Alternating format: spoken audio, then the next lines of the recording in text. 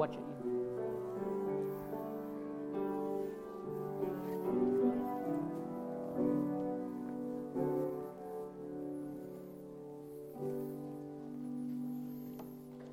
Well, good morning.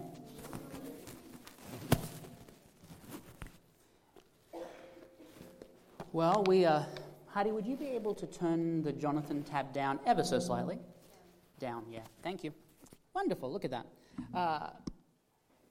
Well, last week we finished 1 John, and this week we're moving into 2 John, so there's only 2 more weeks to go in our series on the letters of John. I know you're all very sad about that. But I wanted to, as always, go over what we talked about last week. So the previously on, sort of one of the big points of last week was the final closing phrase where John said, "Little children," or "My dear children, keep yourselves from idols." And while he was talking to real people about real things, there was idolatry in the town that he was writing this to. It's also something that can be drawn 2,000 years later about the things in our life that are more important than God. And so that's where we sort of landed last week. And so now we're moving into 2 John. And so I've got a little bit of just background information on 2 John here before we delve into the actual 13 verses that we'll look at this morning. So if you have your Bibles, I invite you to turn to 2 John chapter 1. There's only one chapter in the entire thing, and it's only 13 verses long, which leads us to the nickname of these 2 books is actually the postcard epistles. 2nd and 3rd John are so short, they could fit on the back of a postcard, so they're very, very short, unlike traditional letters. It was read for us earlier, and at the very end, John's actually going to say, I could write you a whole bunch of stuff, but I don't want to waste the paper. Instead, I want to come and visit you so we can talk about it face to face.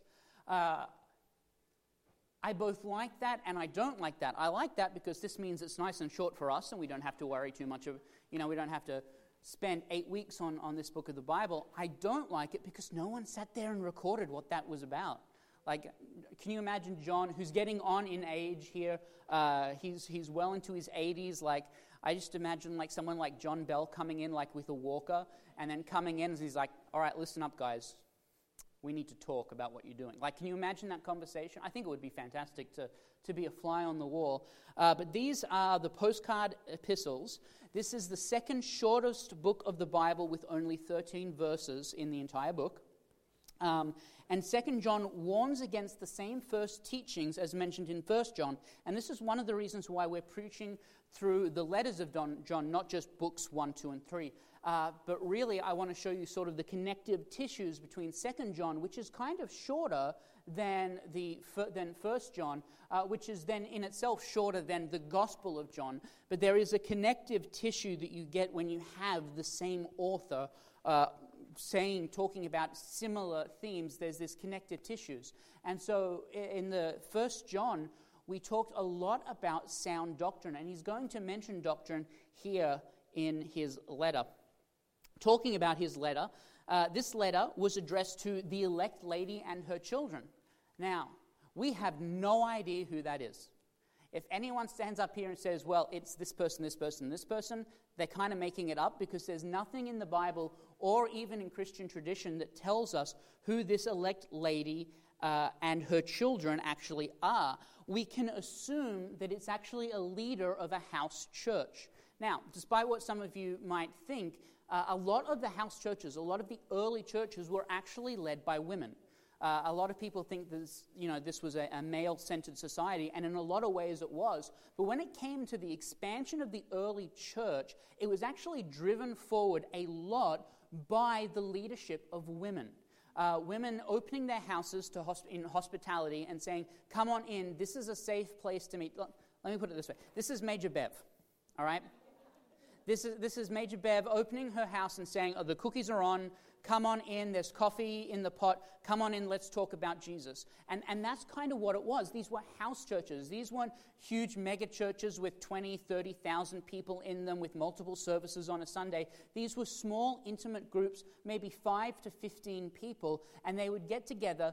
The apostles would write letters, church elders would write letters. They would take the scriptures of the Old Testament. They didn't have the New Testaments yet. They would take the Old Testaments, they would break them apart, they would read read, and they would read through some of the prophecies, and then they would take some of the letters maybe of Paul or John and say, when the Old Testament is talking about this, it's actually a fulfillment of this prophecy. Look how these two connect. And they would break bread with each other. They would eat together. They would drink together. When one had a problem, it was everyone's problem, so they went out and solved it together. If someone was short on the rent, they would take a collection and help pay for the rent. If someone didn't have food on their tables, they would get together and make potlucks and bring the casseroles. You know, tell me that's not how church is supposed to be. Like, right? Like, that's what church is supposed to be. Now, you'll see this word here, hospitality. It's coming in two different ways. We're going to talk about false teachers being open to hospitality, but then also the hospitality of Christians. And I believe firmly that one of the things we're called to by Christ is to be hospitable. So when Jesus was talking and he said, if anyone gives a person a cold glass of water in my name, if anyone feeds someone else in my name, if anyone gives someone clothing in my name, if anyone visits someone in prison in my name, they've done it to me. That was Jesus encouraging us to hospitality. That this Christianity thing isn't just a closed door. You have to dress a certain way, look a certain way, have a certain amount of money, do X, Y, and Z, but rather we're supposed to open ourselves up and be hospitable to everyone. Amen? Amen. The elect lady and her children probably refer to the church family around her, that she was sort of this elder lady of the church, that she put together this house church, and then there were some people who came into it.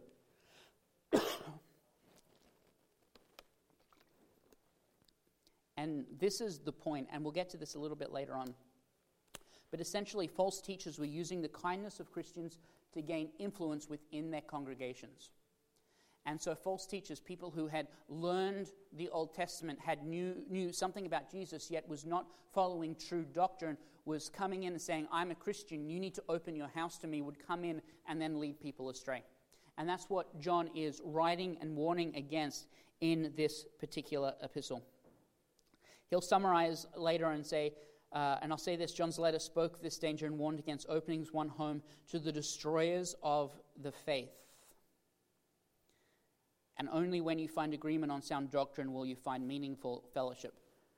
These are sort of the key underlying texts, and I wanted to get these out of the way right on top so that as we go through, and we are going to go through every single verse of this chapter of this book of the Bible today. It's only 13 verses, so you should be able to stay awake.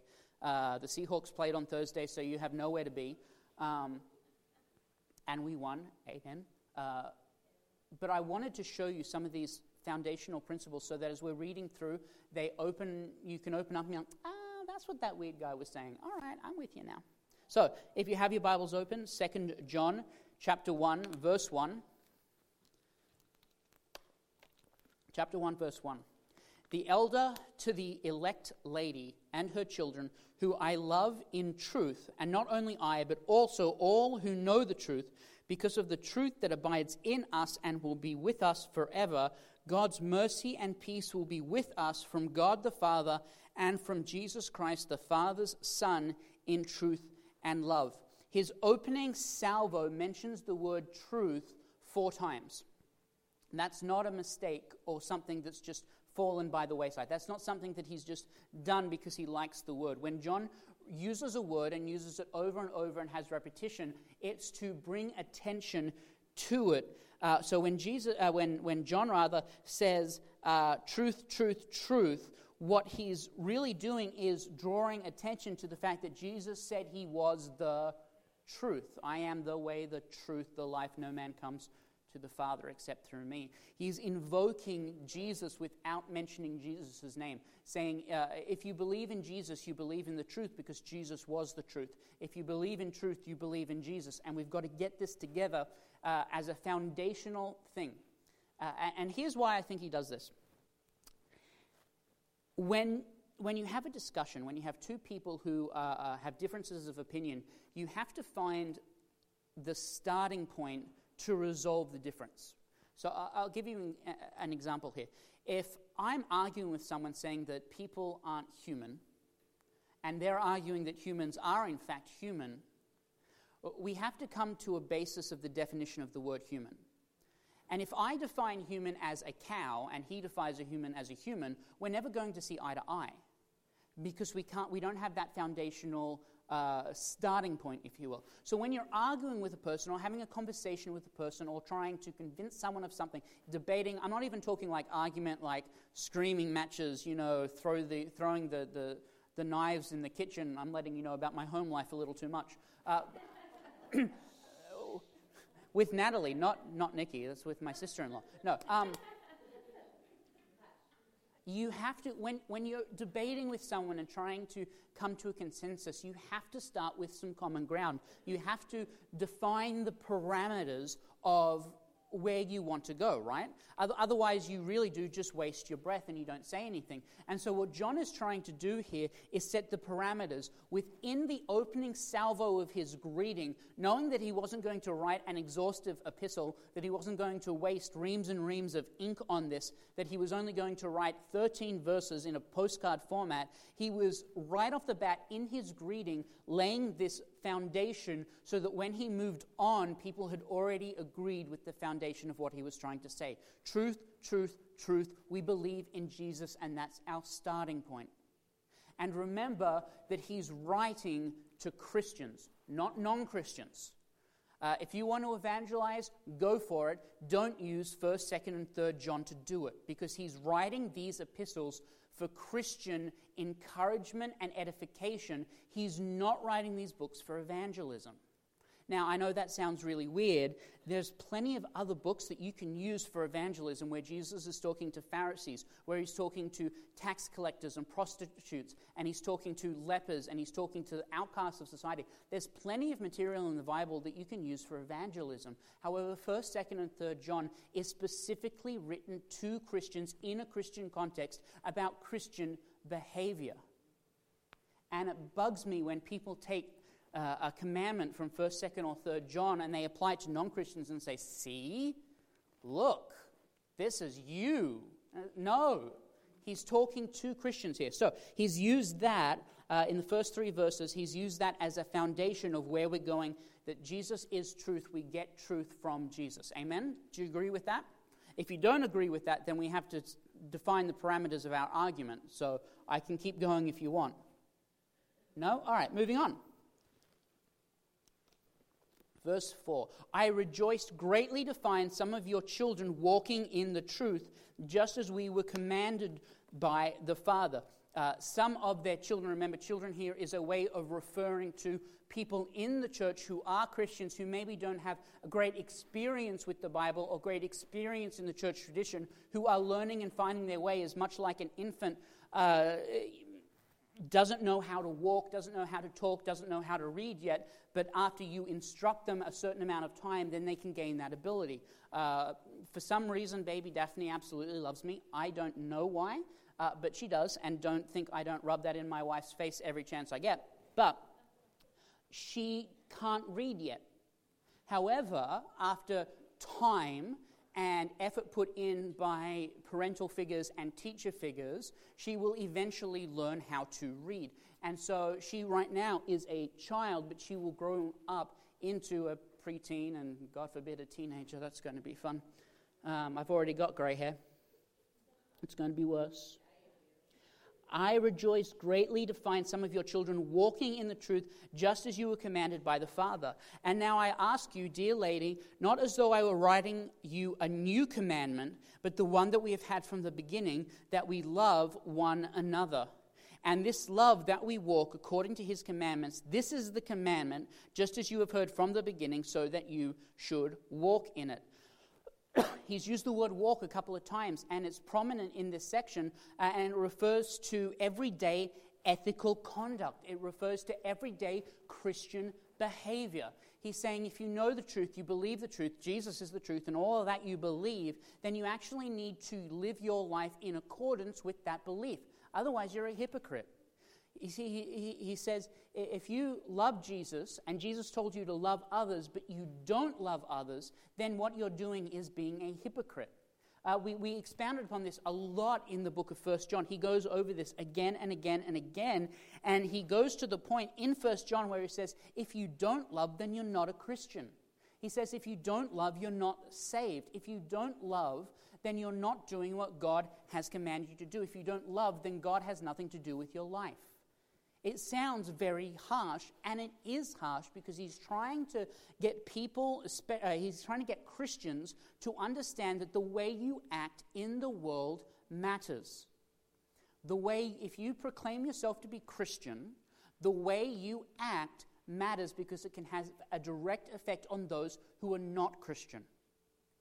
And that matters because the Bible says that God desires all people to be saved. So if your behavior as a Christian gets in the way of another person's salvation, how do you think that makes God feel? Right? And so he hammers this again, and this is not really a point that I want to hammer in this particular sermon. We talked about it a lot last week and through this sermon series, but again, it comes up, so I want to bring it up again, that we need to love. All right? Love, love, love. Verse 7. See, I told you we're moving through this very fast. Only 13 verses. We're already at verse 7. For many deceivers have gone out into the world, those who do not confess the coming of Jesus Christ in the flesh. Such a one is the deceiver and the Antichrist. Here the word Antichrist as defined by John Wesley is not the Antichrist that you find in the book of Revelation. It literally just means against Christ. This is not like the big bad. This is not Satan. This is not the devil. What he's saying is if anyone comes into your midst, they claim to be a Christian, but they don't act like it, they don't talk like it, and they try and leave you astray, they are clearly opposed to what Christ teaches. They are, in fact, anti-Christ. We're coming up to Christmas time. You put antifreeze into your car because you don't want it to freeze. Anti against freeze. Make sense? Verse 8. Watch yourselves. Watch yourselves. It doesn't say, let the pastor watch you.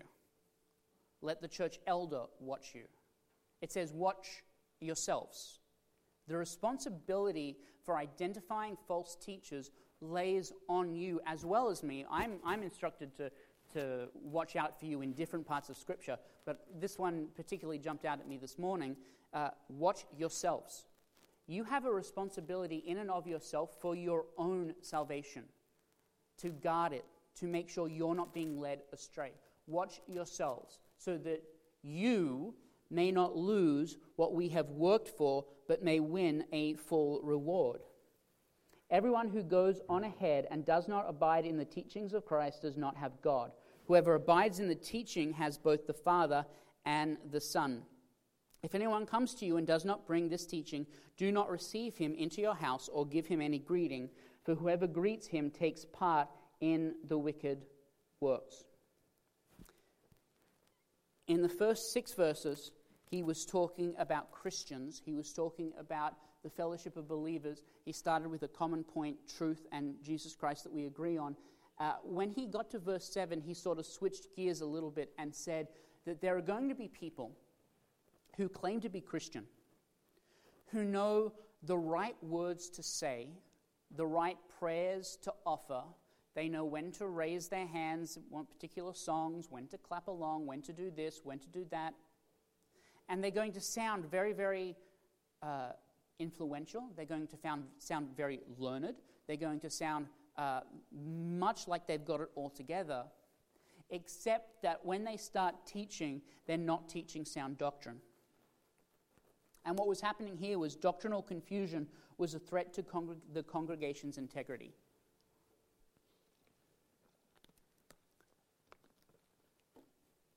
Around this time in church history, a lot of doctrine hadn't been written yet. Now, I know that sounds kind of strange because, like, well, the Bible's already been written. Doctrine is our way of articulating things. It took many people a lot of time to sit down and actually hammer out specific wording so that it wasn't going against in any way, shape, or form Scripture.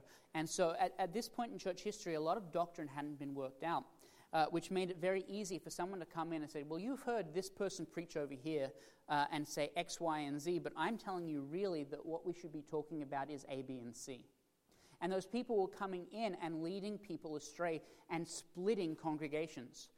If you can imagine a house church of 5 to 15 people having an argument over something, that can split that group in half and really cause some disruption and destruction.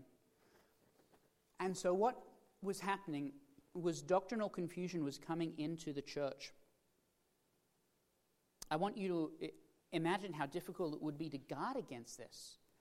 If you had in a city like Rome 100 house churches, all of 5 to 15, how do you protect every single one from someone coming in and giving doctrinal confusion? How do you ward against that? How do you protect against that? Well, one of the ways that they did it was they wrote letters. And so when Paul wrote his letter to the church in Rome that we call Romans, it would have been sent to the largest church, and then he would have had people hand copy it out and distribute copies to all the small churches, the house churches, so that real doctrine was being handed out so that they could identify against false doctrine. And here's why this matters. Do you think that there are not people in this church today who are false teachers and leaders?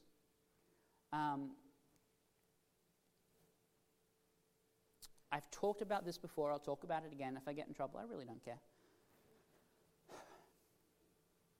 There are false teachers in this country that have mega churches. There are teachers in this country, pastors, who spend millions of dollars on private jets while ignoring their communities. There are people who claim to be Christian in this country that write self-help books and put them in the Christian section. And in case you're wondering, self-help Christian books is an oxymoron. Those two things don't together. Now, I'm not saying that self-help books aren't useful in a particular context, but self-help Christian books are an oxymoron because the entire idea of Christianity is that you can't help yourself, that you need Christ to help you. And so when you have a Christian author who gets a $15 million advance on writing another Christian self-help book, and in that book he says, you can do it yourself, you can get your own salvation if you work on it, you don't have to suffer anything, you don't have to go through trials or tribulations. If you're a Christian, then everything in your life is going to work out good. And then they put that book in the Christian section of Barnes & Nobles, and someone who's not guarding themselves like you're supposed to, who doesn't have a pastor to guard your hearts, they pick that up and they read that book. That's how false doctrine gets into the church. This came to a head a few years ago. Someone, and I've talked about this before. It's a good illustration, so I'll do it again. Someone wrote a book called The Shack. Now, The Shack is about a father who lost his daughter. And for some reason, his name is Mac. Mac goes to the shack. And in the shack, he meets God the Father, God the Son, and God the Holy Spirit. And on the surface, it seems like a perfectly fine book. You would find it in, you still do find it in Christian bookstores. You find it in Christian fiction sections. On the back, it's endorsed by Michael W. Smith, who is a Christian singer and a prolific Christian singer. The problem with the book is that it teaches modalism. Now, I know a lot of you aren't as fascinated by church doctrine as I am. I'm sorry about that, but I'm going to go on a little bit of a rant. Modalism was a belief that God the Father, God the Son, and God the Holy Spirit didn't have three distinct persons, but rather had different modes, and in different parts of history, they appeared in those modes individually, but they were not three separate persons in one essence. And so what this book actually teaches is that the Holy Trinity comes in these different modes rather than coming as three separate individuals. It's modalism, and it's doctrinally heretical. And yet you find it in the Christian section. And so, as a congregation, if you go to the Christian section of Barnes & Noble, if you go into a Christian bookstore and you see that on the shelves, you assume that it's already been vetted by other Christians who know more about doctrine maybe than you do, and you grab it off the shelf, you read it, and that's how doctrine and heresy creeps into the church. Plus, it's just badly written. Mac in the Shack is just ridiculous. Come on. The context of what John says, he uses if anyone comes, makes it clear that what he's referring to, and I really want to emphasize this point, is he's referring to traveling teachers and preachers. What he's not referring to is non-Christians. Again, I built this up at the beginning of the sermon. I'm going to re-emphasize it now. What he's talking to, who he's talking to and what he's talking about is Christians and Christianity. And so people use this particular verse to say that Christians shouldn't have any relationships with non-Christians. See, look, it says it in 2 John that if anyone comes to you that's not teaching Christianity, you're to have nothing to do with them. He's specifically talking about Christian leaders and teachers who are proclaiming that they love Jesus but don't.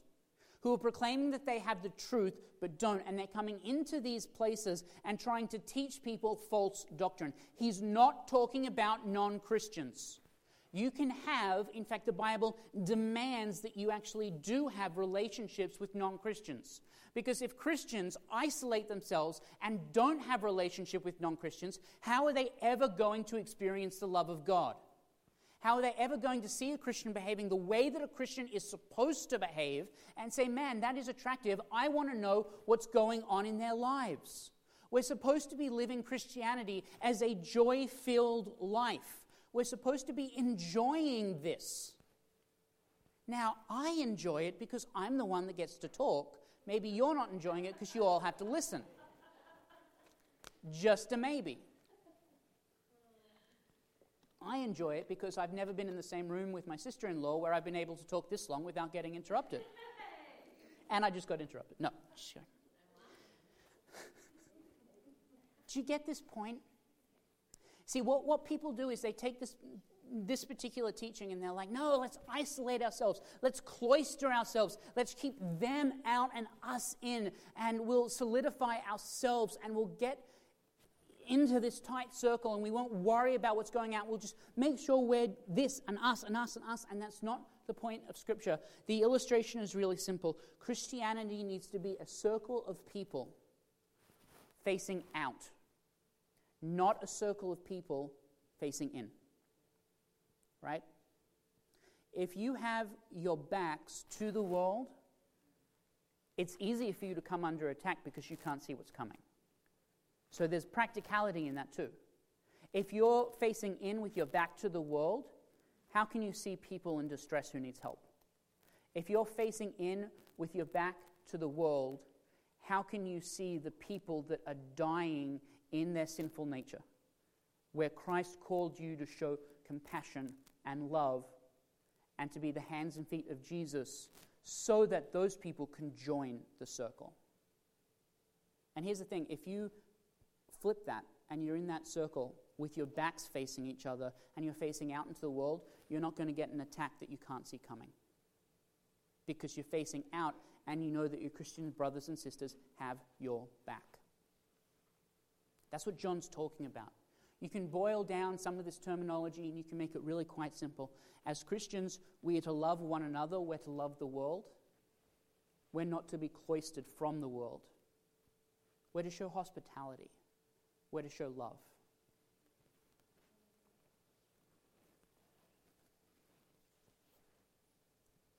Not only that, such a welcome would give the impression that you're actually endorsing false teaching. This can get a little tricky. Some of the people, these huge megachurch pastors who in their behavior and writings clearly isn't Christian, put on massive conferences.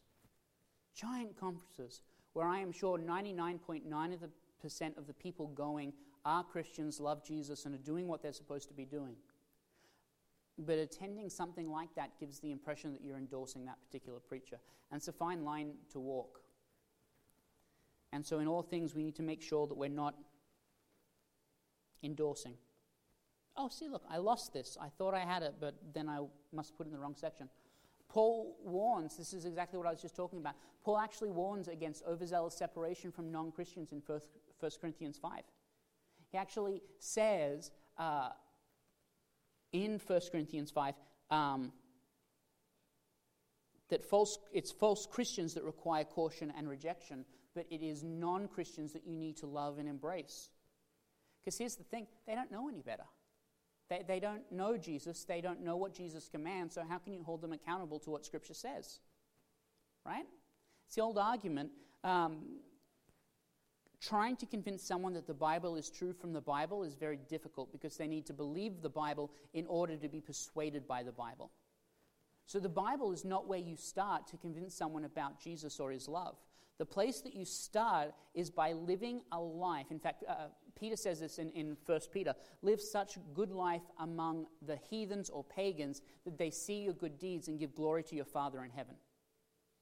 Peter, the apostle, the follower of Christ, said that you need to live such good lives amongst those who are non-Christians that they see your good deeds and are like, man, I want some of that. Again, I said it last week, in the beginning was the Word, and the Word was God, and the Word was with God, is not a great way of starting a conversation with someone who doesn't believe that the Bible is authoritative.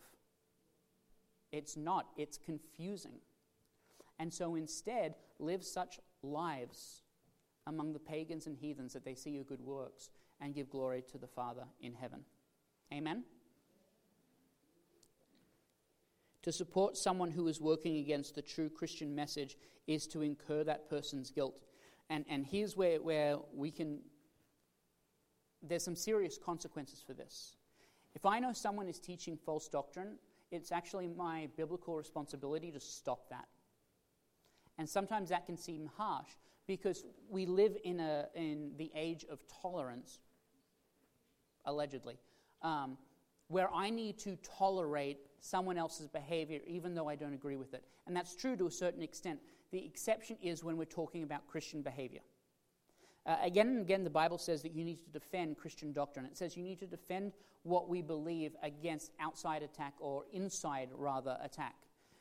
And so while I am tolerant of a lot of people and a lot of what people believe if they claim not to be Christians. If someone claims to be Christian, that gives me the right, the biblical right as the pastor, to make sure that what they're teaching and expounding is actually goes against the Word of God. Like it measures up to the Word of God and doesn't go against it in any way. Does that make sense? And so you have to understand that there are subtle differences. So I don't want you to hear me say, now go out and start hammering people who don't know Jesus or don't know the Bible and say, look, this is the Bible, this is what it says, look, I am to hold you accountable. No. That only works if they already believe the Bible. And so that's my responsibility as a pastor to make sure that if you claim to be Christian, that you're living your life in accordance with what the Bible says. Because John here, in this book, in the book previous, said if you don't know God, if you don't love, if you don't follow his commandments, then you are not saved. And that should be ample warning for us from this point. And that's the book of 2 John. That's it. It's over. Done. And so as we end our time together this morning, I just want to reiterate this point. We need to be hospitable to the world. We need to show them how attractive Christianity, true Christianity, is a marvelous thing. In the song Onward Christian Soldiers, it talks about that we're being one in faith, one in doctrine, one in charity. We need to show that to people who need it. Can you imagine what would happen if the church as a whole actually started acting like what Scripture commands us to do? Not just you guys. Christianity as a whole. Can you imagine what would happen if every church in the city of Bellingham started acting like they took the Bible seriously in what it commands? Can you imagine what would happen if the state of Washington, if every church started acting like they believed what Scripture commanded them to do? Can you imagine what would happen in the United States if every Christian started acting like the Bible expects and demands that they act? Let's pray. Heavenly Father, we thank you for the time you've given us to come together and to talk about your word and your work. I pray, Lord Jesus, that you be with each one of us today, that you guide us in the way that you want us to act, not only to each other as Christians, but also to the world. I ask, Lord God, that you be with each one of us as we show hospitality to our neighbors and our friends and our family and our communities. But Lord, I pray that your Holy Spirit guards our hearts against those who would come in with false teaching and false doctrines. We pray all these things in your Son's precious name, in the name of Jesus. Amen. I would like to invite Heidi up